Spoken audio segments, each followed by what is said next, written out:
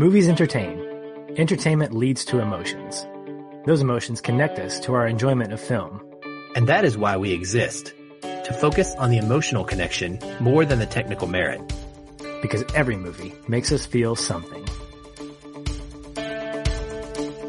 Welcome, listeners, to Judgment Day. This minisode of the Feelin' Film podcast is brought to you by our sponsor, Cyberdyne Systems. I'm Aaron, and with me is my co-host, Patch. Hey, everyone. For the month of May, we had our Patreon donors vote on a list of films that made us want to celebrate Mother's Day, and the love for Sarah Connor came through loud and clear. If you'd like to be a part of future monthly donor pick episode voting, you can participate for supporting us with as little as $1 a month. Just check out patreon.com/feelinfilm for a list of options and rewards. Now, Patrick, we're going to get right into this movie, but first, spoiler warning. Yeah, I know it's like 30 years old, but you never know. Maybe someone hasn't seen it yet, and if they haven't, we don't want to spoil it for them because it is a very good movie and it's worth finding out what happens on your own for the first time. So, turn away now if you haven't seen Terminator 2 Judgment Day, smack yourself in the face for being dumb, and go rent it. Patrick, what's your one-word takeaway? Let's start with that. Well, it's technically a two-word takeaway, but there's an article in front of it, so we'll just go ahead and call it one. It's the future. Close enough. I'll give you that. Okay. I was thinking about what word I could use to sum up my movie experience is our one-word takeaway definition. I started thinking about, I guess when you were going through on social media, talking about Cameron in general, I look at him and I see a lot of like negativity around him right now, especially with this Avatar's 2, 3, 4, 5, 6, 7, 8, 9, 10, however many sequels he's going to supposedly be creating, and some of the PR stuff that people have not been very excited about or very happy with. In other words, people just don't like James Cameron right now for X reason or Y reason. But I don't think any of those reasons have to do with his ability to tell stories. And in the midst of this general stigma as a human being, we really do forget how great Cameron can be as both a writer and a visual storyteller. And you watch a movie like this in 2018. I mean, this thing is almost 30 years old. And I feel like I'm watching it as if it could exist today. And it's not just because the visuals are like stunning or out of this world, but it's because this whole package of the movie itself, along with what I consider not heavy-handed CG, purposeful CG, used it as a way to craft this really incredible movie. And it says so much about this talent that Cameron has in the director's chair that I think we forget about. I mean, he was really the king of the 90s when it came to the movies that he was creating. And there's also something to be said about the power of good storytelling when it comes to this movie as a sequel. We're talking not about Terminator. We're talking about Terminator 2. This is the first entrance that I got into the Terminator franchise. And honestly, it's my favorite. I think it stands above and beyond any of the other installments. For whatever criticism or compliments you can give them, Terminator 2 does something that I think a lot of sequels don't do, is it doesn't have to rely on its predecessor to be really good. Okay? It is a continuation of a story, but this was the first Terminator that I watched and I didn't feel lost. I didn't feel like I was getting something of a partial story. I felt like I was picking up with some general exposition on what happened in the first film without needing to see it. And at the same time, it kind of reminds me of my experience with something like The Godfather and its sequel. Like Godfather 2 is by far my favorite of the two, but it is only that much better because the first one exists. Like I don't think I could enjoy the second one without the first one being present as well. Terminator 2 is different for me. I can watch it without even having seen the first one or having watched the subsequent ones that follow it. It is both a great standalone feature as well as a perfect follow along to the very first film. And I think you don't see a lot of sequels that do this. So for me, I think we're living in a world where that's not as successful. And I'm grateful that we have a director like Cameron and a storyteller like Cameron who's able to basically craft this future within the world of Terminator, but also craft the future in this ability to make good movies and pioneer something that we hopefully are seeing more of now.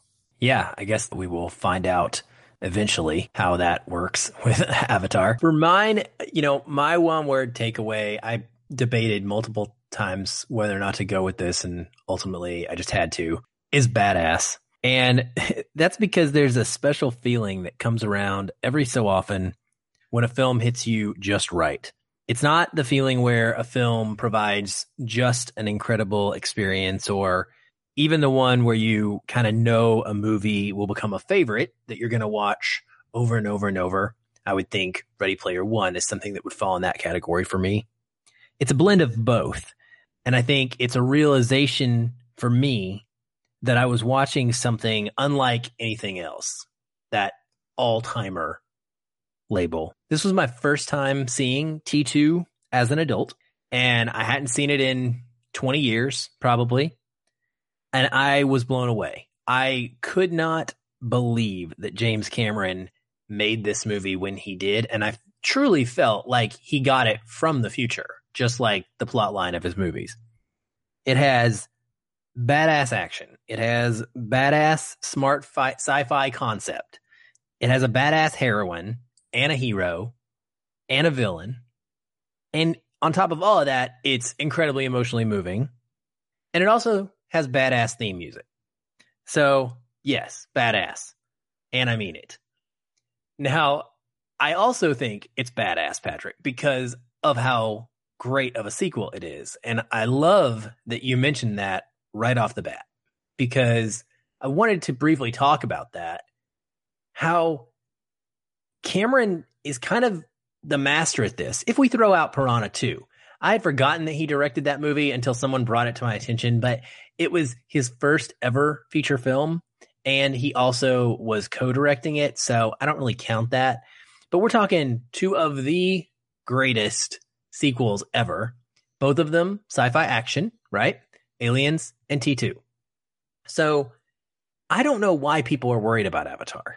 I really don't. I'm with you 100%. I think Cameron's known ego and mouth have kind of pushed him away from a fan base a lot, and people are using that to judge the filmmaker, when in reality, his movies, those speak for themselves. Yeah, I absolutely agree. And I think when you have a guy like Cameron who has done so well at follow-up films in a franchise, one of the things that I initially was worried about, or would be worried about, is time. When you have a movie that's successful like Avatar and you're waiting, I don't know, however many years it is before you bring about a sequel, there's the tendency to lose momentum. You're losing your audience of going, look, we're living in the, and there may be some legitimacy to that, because we're living in the MCU's world right now. I mean, this is kind of the big cinematic world that we are playing around in.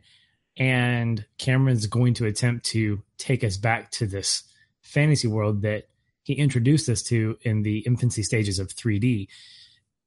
The thing is, though, we look at Terminator and we look at Terminator 2, and there was a serious gap of like 6 years when those movies were released.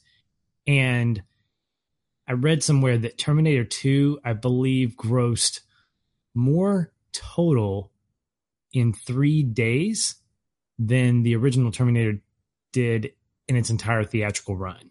Yeah, that doesn't surprise me. I don't know why that is. I think it's obviously a combination of trusting in Cameron. He had just released The Abyss 2 years before, which was pretty fantastic. And he had up to that point, a pretty good track record of quality movies. So you add that to a love for the Terminator franchise and Arnold Schwarzenegger being one of the biggest action stars at the time, you're going to get a nice return on your investment. And so, but I think as a whole, Terminator 2 does something that a lot of movies don't do, is it continues to hold up. It continues to be a relevant story that when we look at the pieces and parts of it, which we can't talk about everything, obviously, there's just a lot there, but some of the major themes still hold water today. And I'm glad they do, because as my son gets older, one of the big themes in this, I want him to embrace when he's old enough to experience this. And I feel confident saying This is a movie I think he would enjoy, not only for the themes, but also for the spectacle. I don't feel like it's a cheesy movie from the 90s. I feel like it's a, wow, this is a groundbreaking movie that still, holds up today. I think it's a great idea. And I definitely want to, let my son watch this and the first one as well. I rewatched the first one before I watched this, and, having not seen it in forever, it was pretty different also. But to kind of watch the progression of Arnold going through an entire movie as a villain, and then immediately the next day put on T2 and see that him coming back as the hero, it was an enhancement for me of both noticing Cameron's skill in the writing and in the direction, in the way that the story unfolds, but specifically in Sarah Connor's arc. For me, it really stood out to watch her go from the way she was to the way she became in T2. And it does. It progresses that character in a way that so many sequels don't do. They just don't. And part of that is the story itself, right? I mean, not all character arcs are going to be this distinct. And I hesitate to try to compare them to anything else specifically, because most arcs are very, I don't know, they're kind of at a slope, if you will. This is almost like somebody turning around in a 180 degrees, arc and going the other direction. So it's a lot more jarring of an arc, character arc. But yeah, man, it is so good. And the visuals themselves, I think, played a role in that box office change. I mean, when I put this on, I couldn't believe it, Patrick. I just couldn't believe it. And yes, it's been enhanced. It's in Blu-ray. You and I both watched the special edition, the director's edition. It's like a 2.5-hour cut. It's phenomenal.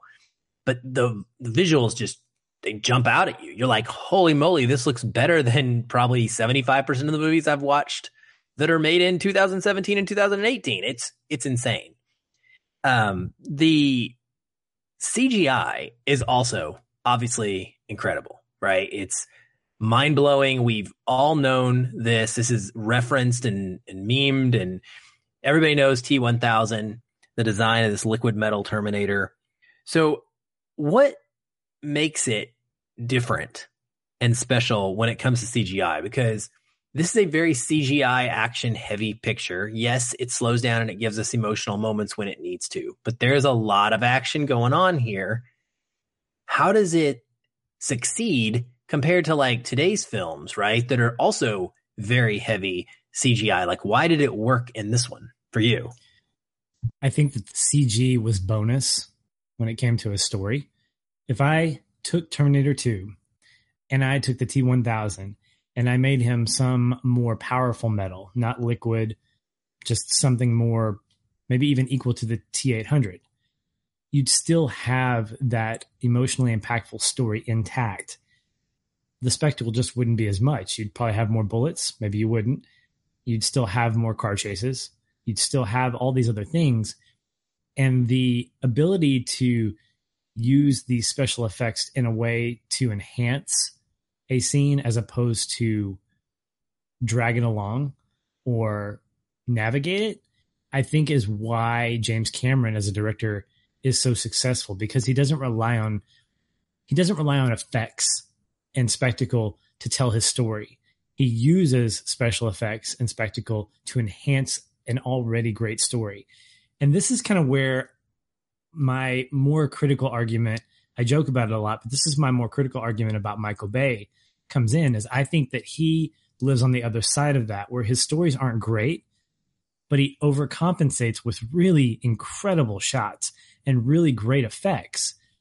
But when all you remember is the effects and you don't remember much of the story, you're not doing it right.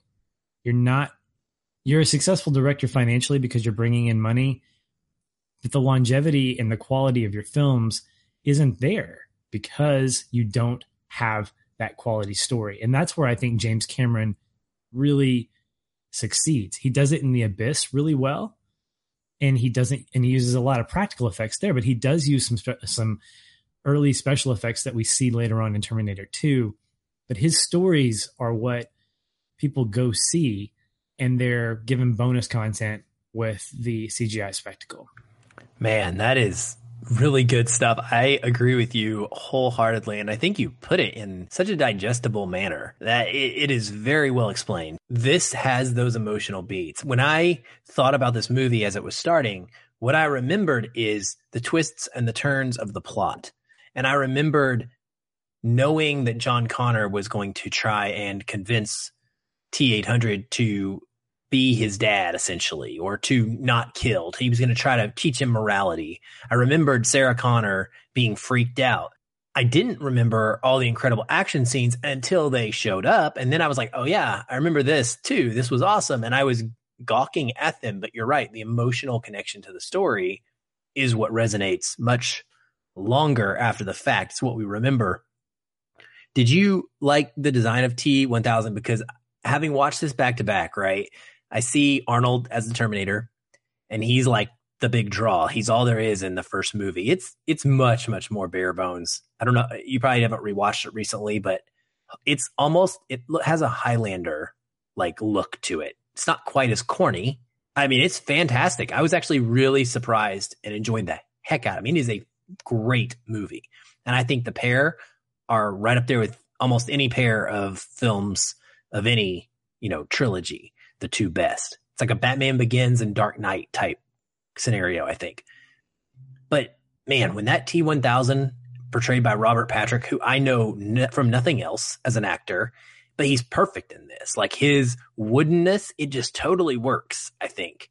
And the design is off the charts. It's one of the coolest. I almost feel bad like not thinking of this when we did our top sci-fi aliens lists, because I can't believe that I forgot. Like he would maybe be on there almost. He'd probably definitely be top 10. Did you like it? I really did. And I love that while he was definitely the new present under the tree for all of us to see, we got to see that endoskeleton of the T-800, which I think is just fantastic. Oh, so cool. The opening scene that leads to the what is now present day, that close up of that, I guess it's endoskeleton. I don't know, that skeletal thing. It is just so freaky. It is a scary looking thing, and yet it's only the interior part of what Arnold Schwarzenegger's character is. But then we get the T-1000, and I absolutely love the design. I think that the exposition that he gives John to help us as an audience understand how the T-1000 works is pretty fantastic, that he can't mimic a bomb or complex parts, things like that, but he can mimic anything that's pretty much equal in size. I think that I love the thought that goes into that he's not just a cool design, that he has purpose, and that he does have his limits, which is how he can be taken down. And the way he's taken down, I think, exposes the fact that you don't think he can be killed because he's just so amazing, but he does have fallibility, even though he's the more advanced of the two Terminators. Robert Patrick, I've really, really enjoyed in his later part of the career. He's in a television show that my wife and I watch called Scorpion. Oh, and it's weird. Okay. It's weird to watch him because he's in his like 50s or 60s. Yeah. And he's he's young in Terminator 2. So to see him, he's still just this solid, like, just hardcore detective guy. He's a military dude in this, but he's not as stoic, obviously, because he's not playing a robot. Right. But he's still got the acting chops, and I really enjoy him as an actor, equally as much now in Scorpion as much as I did in T2, but he was fantastic in this as well. Yeah, I agree. I just loved him. And especially, so I will try not to reference it too much, but I watched the entire 5 movie. It's not a quadrilogy. It's a quintology, maybe. I don't know what I would call it. Yeah. These words get weird when you start getting bigger. But I watched them all. And the final 2, 4, and 5 were a real chore. They are not very good.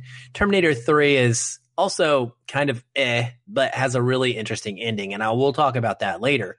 But the thing that was interesting to me going through them is seeing the different styles of Terminators that came into being after the fact. And I got to tell you, this is still the pinnacle. Okay. The story focusing on one old school first model Terminator and then the T-1000 There may be snippets of like, oh, that's a neat, quick moment of a robot later in this series, but this is the pinnacle because both of these have personality as well as that cool design. They both like you feel Robert Patrick's villainy coming in, even though he doesn't ever say anything or very rarely says anything. See, this is the interesting thing is, as I mentioned before, this is the first entry I watched. And all I knew about Arnold Schwarzenegger was that he was an action star and that he played a good guy. He always played a good guy in the movies that I saw him in. Running Man, now all these other movies I can't remember, but he was always the protagonist. And so watching Terminator 2, I was like, oh, cool. We're going to get to see him beat up the bad T-1000. But the thing is, watching it now with the Terminator plot in my head, what a great twist that Cameron puts on this, because we're not told which one's the bad guy. We're seeing Arnold Schwarzenegger go beat up some bikers to get clothes and leaves the scene. And then we see the T-1000 take on the police car, the policeman, and becoming a police officer. We don't get a full-on understanding of who's the bad guy until what I would consider my connecting point, and that's in the mall when John is got this slow-mo run, and we see Schwarzenegger's Terminator come into view, and John's like, oh my gosh, what's happening? And we hear Schwarzenegger go, get down. It's at that moment when we actually realize that he's protecting John and that the T-1000 is actually the one that's trying to kill John. That reveal, I think, is pretty fantastic if you have a knowledge of the first movie in your head. Yeah. If not, it's still a great scene, but it has more impact because of that. Yes, for sure. I mean, and that was one of the things I wanted to mention is that in general, as a story, as a sci-fi concept, I called this badass in my opener. It is, man. I forgot. I didn't ever think about it, I guess, in these terms when I would think about what are the greatest sci-fi worlds ever created or scenarios. This is one of the best, and it's got time travel, which is so often poorly done or recycled. But if you just strictly stick to these first two films before it gets really, really convoluted and they start rebooting the timeline to make more movies and think crazy things are happening, it's an intriguing idea. And it seems so plausible in many ways, right? Like, especially today. I mean, it was more futuristic then. Today, it's like, well, Alexa is recording private conversations and putting them on the internet. And okay, what's going to happen when Alexa gets sentient? Is Alexa are we going to die by Amazon drones? Is that what's going to take us over? Yeah. Terminator 2 gives us probably an unintended peek into what our future was going to become. It's the 1984 of 1991. Very much. And I think that we didn't see that in 91 because we saw the immediate future of 1997, which is when the end of the world was going to happen. But as you mentioned, seeing it now, we're getting a little bit of prophecy in some ways from this movie. Well, let's talk about Sarah Connor. So she, before this recent reviewing, was not one that I remembered very much. I remember kind of being a little snooty when I would hear her mentioned as a strong female heroine and people would talk about how cool she was. And I was like, I don't remember her being that great. I was wrong. The neat thing for me, seeing her in T1 directly going into T2, as I mentioned, is in T1, she is incredibly she starts off lively and bouncy and very fun and young. And then she progresses into this complete and utter hysterical person. She is in fear. She is confused. She doesn't know what's going on. Here we see her start off much differently. She's got PTSD. She's in a mental hospital. She's understandably a complete mess. Why? Because she has the weight of all human existence on her shoulders. And I got to tell you, that would be pretty heavy. That would be incredibly hard to deal with. And so she has that. And then she transitions into this complete badass over the course of the film. And she goes through this whole emotional arc. And I really connected with her this time around. And I think she's a great example because in the current world is, dying for new female heroes. We want our Wonder Woman and we want our, Captain Marvels for our young girls to look up to. And I wondered what you thought about this. Would you consider Sarah Connor role model? Would you consider her a good mother? With both movies in mind, probably more so than as T2 independent. This is probably what I considered, again, watching it on its own, not a favorite part for me. Linda Hamilton, I think, is a fantastic actress. And I agree that seeing her as she was and how the PTSD and the trauma of everything she dealt with has made her who she is, I get that.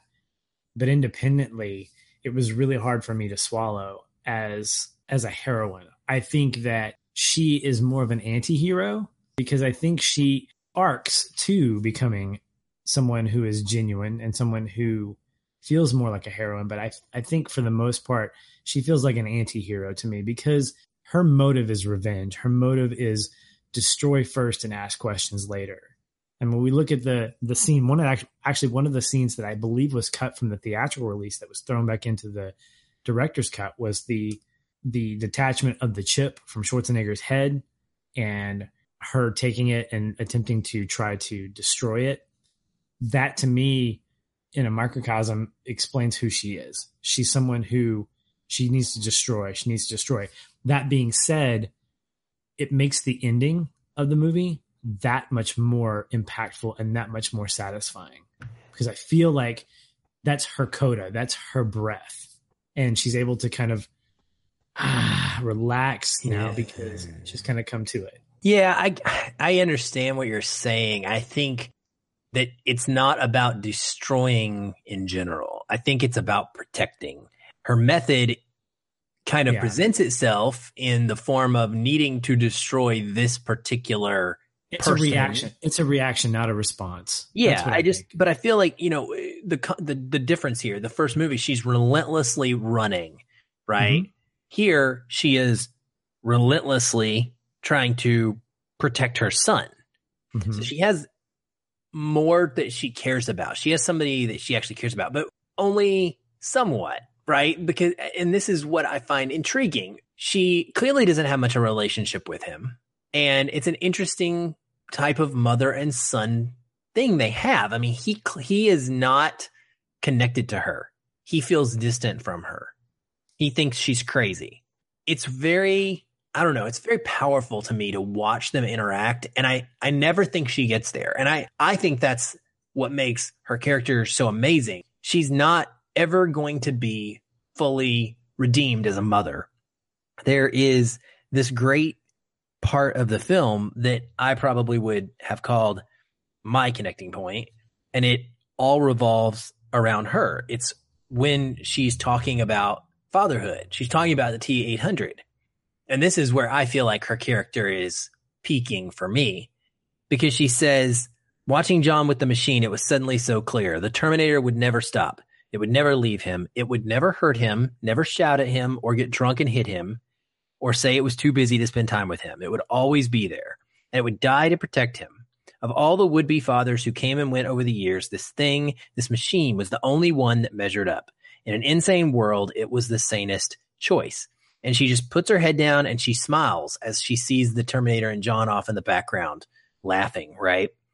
And of course, it's evoked by that awesome theme music, very softly playing in the background, which I love. And I think this is the moment when she rests. And yes, the movie goes on, right? It's actually interrupted by a nightmare and a fantastic scene on the playground where she gets eviscerated and it's a cool skeletal, like on fire thing. But I think this is that moment where I felt like, okay, she is really, truly looking out for his best interest, but she's also so messed up by this whole situation. She's irrevocably damaged the way that she thinks, because this is not really a sound way to think, in my opinion. Do you agree, or do you think that she's right? Do you think T-800 could be a father? I think her statement is spot on, and it's a fantastic soliloquy. But I think it points more to him and the importance of his character more so than it does her. I don't know that I didn't attach myself to her. I think she's a strong character, but I don't think she's a heroine, because I think she's just so messed up. I mean, even you mentioned after that moment of rest, we have this nightmare scenario. And then what does she do? She goes all military covert, gets in that badass station wagon and takes off to take down. That was not in my list of badass things, Patrick. Well, it might as well have been because, I mean, she made it feel like that. No, she didn't. But then she gets into this mode where she's just like, I've got to destroy it. Again, it's made up for me when she gets to the house and she has her little breakdown. And I think she and John hug at one point after, you know, she doesn't kill Miles and his family. And I say all this to say that it all pays itself off and it's a wonderful thing. I just didn't personally care for her character because I thought she was rightly so very extreme in the way she was thinking, but I can't consider her a heroine. I feel like she's more of a liability in the situation of the story, but she has redemptive moments. Maybe that's one. I think more so the ending was better for me. Right. But I don't think I could see her in a heroine type way. I mean, she had heroine moments, but not. I can't root for her. So I would see it different. I guess I would agree that she's not a heroine, but I root for her. I root for her to have peace. That's what I want for Sarah Connor. I want Sarah Connor to rest. That's why I love that moment so much. And it was my connecting point because I feel like for a split second, she gets to see John safe, happy, and she gets to also feel secure in his future, even if it's for this briefest of seconds. And her entire life from the moment that Kyle Reese comes back into it from the future is none of that, right? It's something that nobody will ever experience. And it fractures her mind and her psyche so terribly that she can never be a good mother. I mean, she's so disturbed she thinks that the T-800 can be a good father, which I disagree with. I think that's crazy talk, right? Like, I mean, yeah, he's awesome to look at in that role and it's nice to see it play out, but we know that that's not a long-term solution. Well, what she defines as a father is both in terms of what he won't do and the one thing that she sees as the most valuable, protect and die for, because that's what she does and wants to do for John. If she can't give him anything else, she wants to give John that assurance that she would protect him at all costs and die for him. And so she projects that onto the 800 and couples it with what I see is probably the character traits of every man in her life besides Kyle that probably got drunk, probably hit her, did all these things.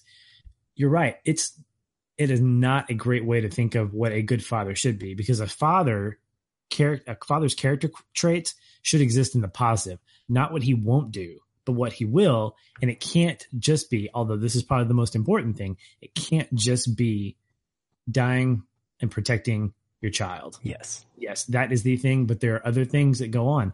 I would die in order to protect my child, but there are other things that I do in the meantime while I'm not having to die for my child that I hope make me a better father. And so, yes, she definitely misses that because her character is rightly so very narrow-minded. She lives in this world of, I failed as a mom. Ticking clock.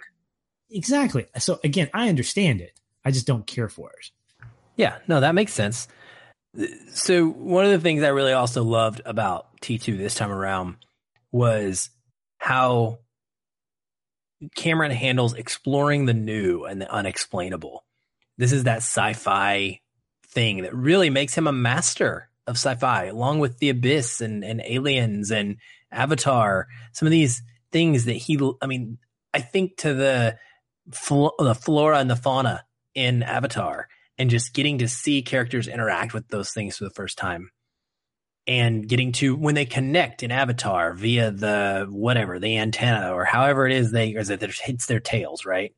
And they like stick them together. It's really weird, but it's amazing to see it like from an emotional perspective, from a discovery and like a sense of awe and wonder that could be a thing. Mm-hmm. And I think he does that here too. And he shows it through the curiosity and the humanity big time of John when he's poking Arnold's skin. And he's like, trying to see if he's real. And he's trying to reconcile with what his mom has told him that this T-800 is. versus what he's seeing with his own eyes. And he says, whoa, this is intense. Get a grip, John. Like he can't fathom. Right. And I think I can put myself in his shoes so easily. And I'd be like, that is exactly how I would react. I think once I accepted it somewhat, like halfway, I'd start wanting to poke and prod and find out, okay, what can this do? And of course, that's what he does, right? He wants to teach him. He wants it to learn how to feel. And I love that. I love that he wants the T-800 to become emotional. He tells him, you can't kill, and there's this big conversation about that. And Arnold's like, well, why? And he's like, you just can't. And John is so young, he can't even explain it. He can't articulate why this moral reason of not killing exists, but he knows that it does. And of course, T-800 sees him crying. He says, why do you cry? John says, when it hurts. And he says, we have feelings. We hurt. We're afraid. You got to learn this stuff. I'm not kidding. It's important. And so I loved this. I don't know. I just loved the idea of exploring this new cyborg creation and how it could learn humanity, but still also be a robot on a mission. Did you pick up anything like that? Yeah. The one thing that surprised me on this viewing was how much I enjoyed John Connor's character. Because when I watched this, I don't remember how many years ago, I think that the characters themselves, particularly John Connor, felt pretty flat to me. And he felt kind of like obnoxious and rightly so juvenile. But I think that it was partially because one of the first instances that we are introduced to him is fixing his bike and then robbing an ATM. Things that I feel like maybe I don't know how old he is in the movie. I think he's 12, 13, maybe, I'm not sure. But those moments where he is discovering, where he is being introduced to this thing, this machine that he is from the future sending back to protect himself and realizes that he can order him around. To me, that feels very much like what a child would do. It's this magic. I'm an adult and I would do that, Patrick. Well, because there's something pretty amazing about freshness and about newness and about being able to test the limits of what you have when you're being given it's a new toy. New toy. Yeah. That's exactly what it is. It's a new toy. And what I like about John's character throughout the back half of the movie in his relationship with the T-800 is they're both learning from each other. I mean, I love the scene with him trying to figure out how to reset the chip so that the T-800 can learn. And the T-800 is explaining, this is why I don't do this. And it's very much like a cyborg, but it feels a lot like they're both learning from each other. And so I look at John and I see him as not only he gets past the whole, hey, this is fun. Put your foot down. I don't want to, you're not just my bodyguard. You're not just my robot. But he starts becoming, I don't know if he ever gets to a father figure, but I think he gets to a companion type of relationship. Yeah. I don't know that I don't know that I ever saw a moment where the T-800 acted like a father, because anybody can protect someone else. A friend can protect a friend. I think because Schwarzenegger's so big and John's so small, that we naturally kind of gravitate towards that idea of father-son, especially with the Sarah Connor soliloquy embedded in our brain leading up to that final moment. But yeah, I thought John's discovery was a great echo of what our discovery would be in trying to understand who this Terminator is.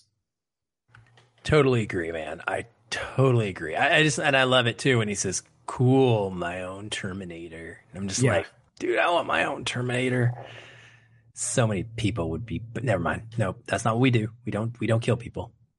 John taught me well. All right. So let's kind of roll into the ending a little bit and talk about this.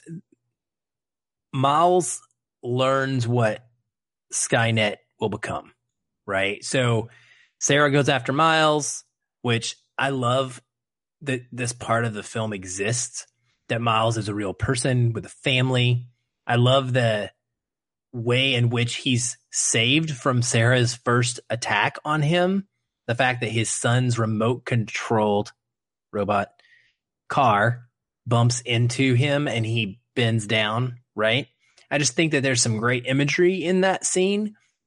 And he's just a guy. He's just a creative family guy, right? There's a Terminator driving by right now on a motorcycle. You hear that? What that makes me think about is how someone can be so passionate about their work. And he is literally creating something that the world has never seen. So think of this as like someone like a Steve Jobs, right? Our greatest minds in the tech world. And he has to personally destroy his creation before it quite gets to that point because of what someone tells him it's going to become. And my mind, I love that. I love that trip. I love the emotion of watching him and trying to wrap my head around what I would do if I had to destroy the things that I loved most, my creative side. And I think it makes for a really great paired ending with the actual, T-800 / T-1000 battle part. It doesn't make the ending of this movie nothing but one big action sequence. Yeah, I think that scene with Miles felt more impactful for me this time around because of what I understand about the nature of creativity and the nature of discovery and wanting to give something that you feel like is important to the world. Because the fact is, there's a scene earlier with Miles and his wife, and she's basically trying to coerce him out of his chair from behind the computer to come spend time with her. And it's played in such a great way because he's like, there's something amazing that's going on here. I am on the verge of something so incredible. And in no way in that scene or in the later scene do we ever feel like Miles is egotistical, arrogant, overly ambitious in order to destroy anything in his path just so he can get there first. I genuinely feel like what he was doing, he felt like was going to be better for the world. And it made it that much more devastating when he realizes through this crazy amputation of Schwarzenegger's arm that he is the author of the destruction of the world. And I love that he owns up. Well, he sort of owns up to it. And there's a great dialogue between he and Sarah. He says, look, I didn't know this was going to happen. And this is something that kind of irked me about Sarah. Again, all that being said about her is she said, yeah, the people that created the atomic bomb didn't know. And she's trying to lump him into this, rightly so. She knows what's going to happen. But I love that John steps in and goes, Mom, this isn't a productive way to do this. In other words, He's basically saying, shut up. You're not helping. Yep. And so I get that sympathy for Miles, not because I've created something amazing and I have to destroy it, but because of the fact that you're not telling someone who is doing something bad to start being good. You're telling someone who is genuinely trying to help the world that his effort is futile. Oh, that breaks my heart because he's probably thinking, well, what's next? If this is my life's work, what do I have next? So there's definitely some identity crisis that he's going to probably go through. He'll probably live with some kind of fear that whatever I come up with next, I can't do any research based on this idea and do any new discoveries because it could lead to this. So he's probably going to be living in a sense of somewhat kind of intellectual paranoia. Well, yeah. Up until the point where he killed himself. And I think that's what's so crazy to me. It's like he's the one that has to destroy it. He's not fighting T-1000, the robot from the future. He has to destroy his creation. He has to push the button. And that, like you said, that is so powerful to me. And it really did. It resonated with me big time this time around. And it's like a throwaway plot part that in the past I never even remembered that much of. Mhm. It just was like, oh yeah, I forgot about that guy when he showed up. And part of that is watching the movie as a teenager, non-cinephile, as of watching it now with a different perspective and all of this.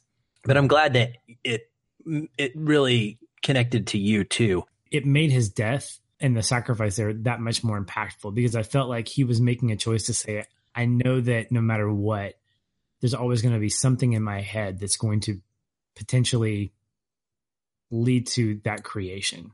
And so I feel like it made his death that much more significant. Yeah. But then we also have the action side, right, of the ending, which is obviously something we would want. We get T1000 versus T800. We get the big battle, the big final climax. We wanted some way to know, like, how are we going to get rid of this villain that can't be killed? Like, there's got to be something crazy happen. And the moment you learn about the liquid nitrogen, I think it just gets so cool, because you get that spark of creativity in your mind and you're like, oh, I bet that could do wonders, right? And so it builds and it builds. And I love how he goes out. I love the trick T1000 tries to pull, becoming Sarah Connor.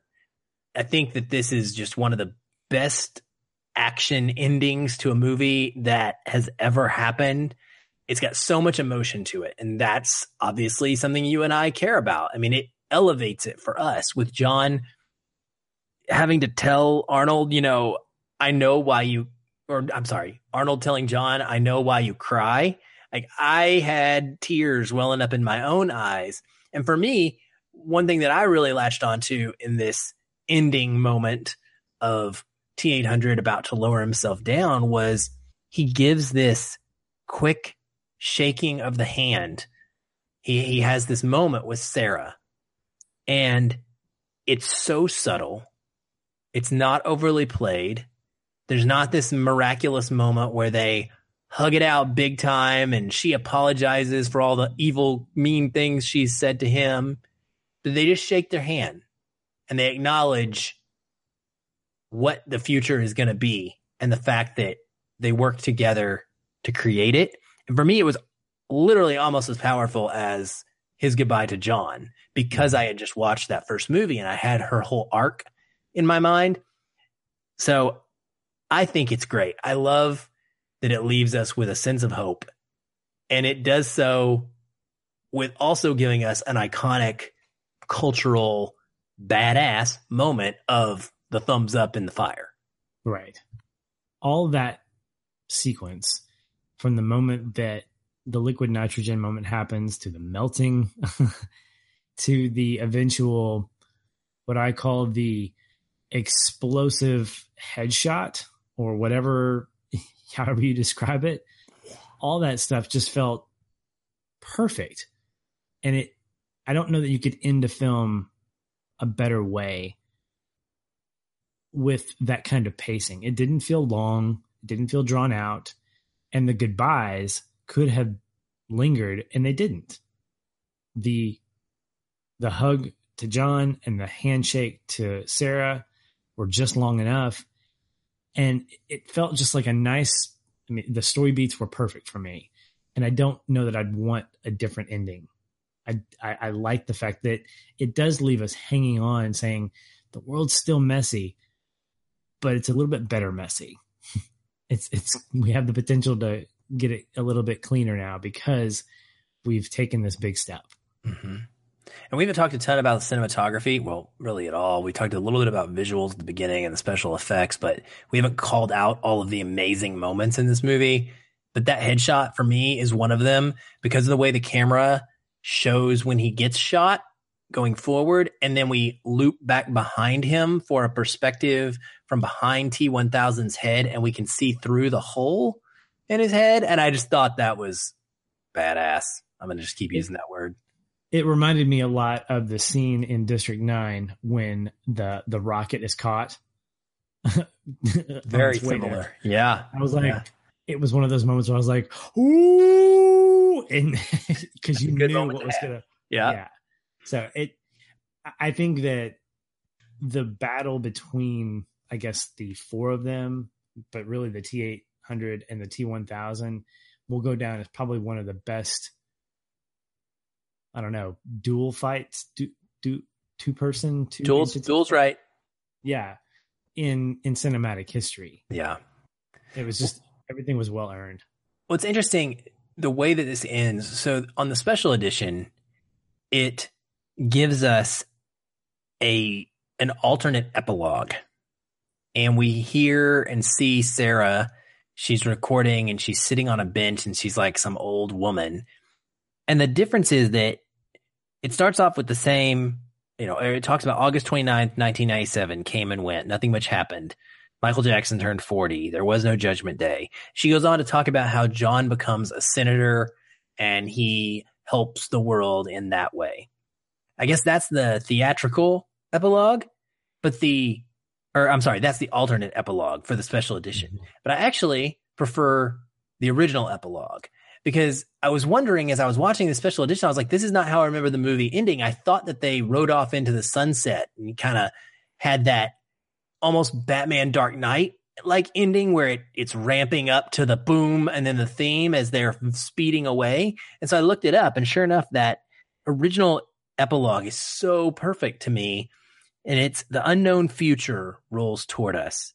I face it for the first time with a sense of hope because if a machine, a Terminator, can learn the value of human life, maybe we can too. And it's perfect. It's concise. And I love that original one so much more. And I also think that it sets up what ends up happening in the universe a lot better as well, because this alternate one doesn't make any sense because in Terminator 3, they immediately basically pretend that alternate epilogue didn't happen because John definitely doesn't become a senator. I can assure you. So did you notice that at all? I'm just curious if you remembered the original one like yes, I did. I had a little help from the internet, but there were several small moments from the director's cut that I wish weren't in there. That was one change I didn't like. The other change was the dream with Sarah and Kyle. I thought that while it had some emotional impact, I think it took away from her hardcoreness in Terminator 2 as a whole, especially the line where Bean says, "On your feet, soldier." And I thought that was just really a terrible line. I agree. But it does also give us one of the best lines in the whole series too. There's no fate. No fate. There is no fate, but what we make for ourselves. But again, that's explained later. John explains it later to the Terminator. So fair enough. Yeah, it may have an impact, but it means just as much when he says it.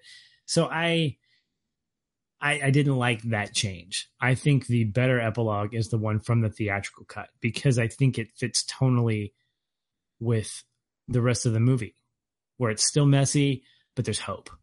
Whereas the first one basically says, yep, we all moved on. And everything's perfect.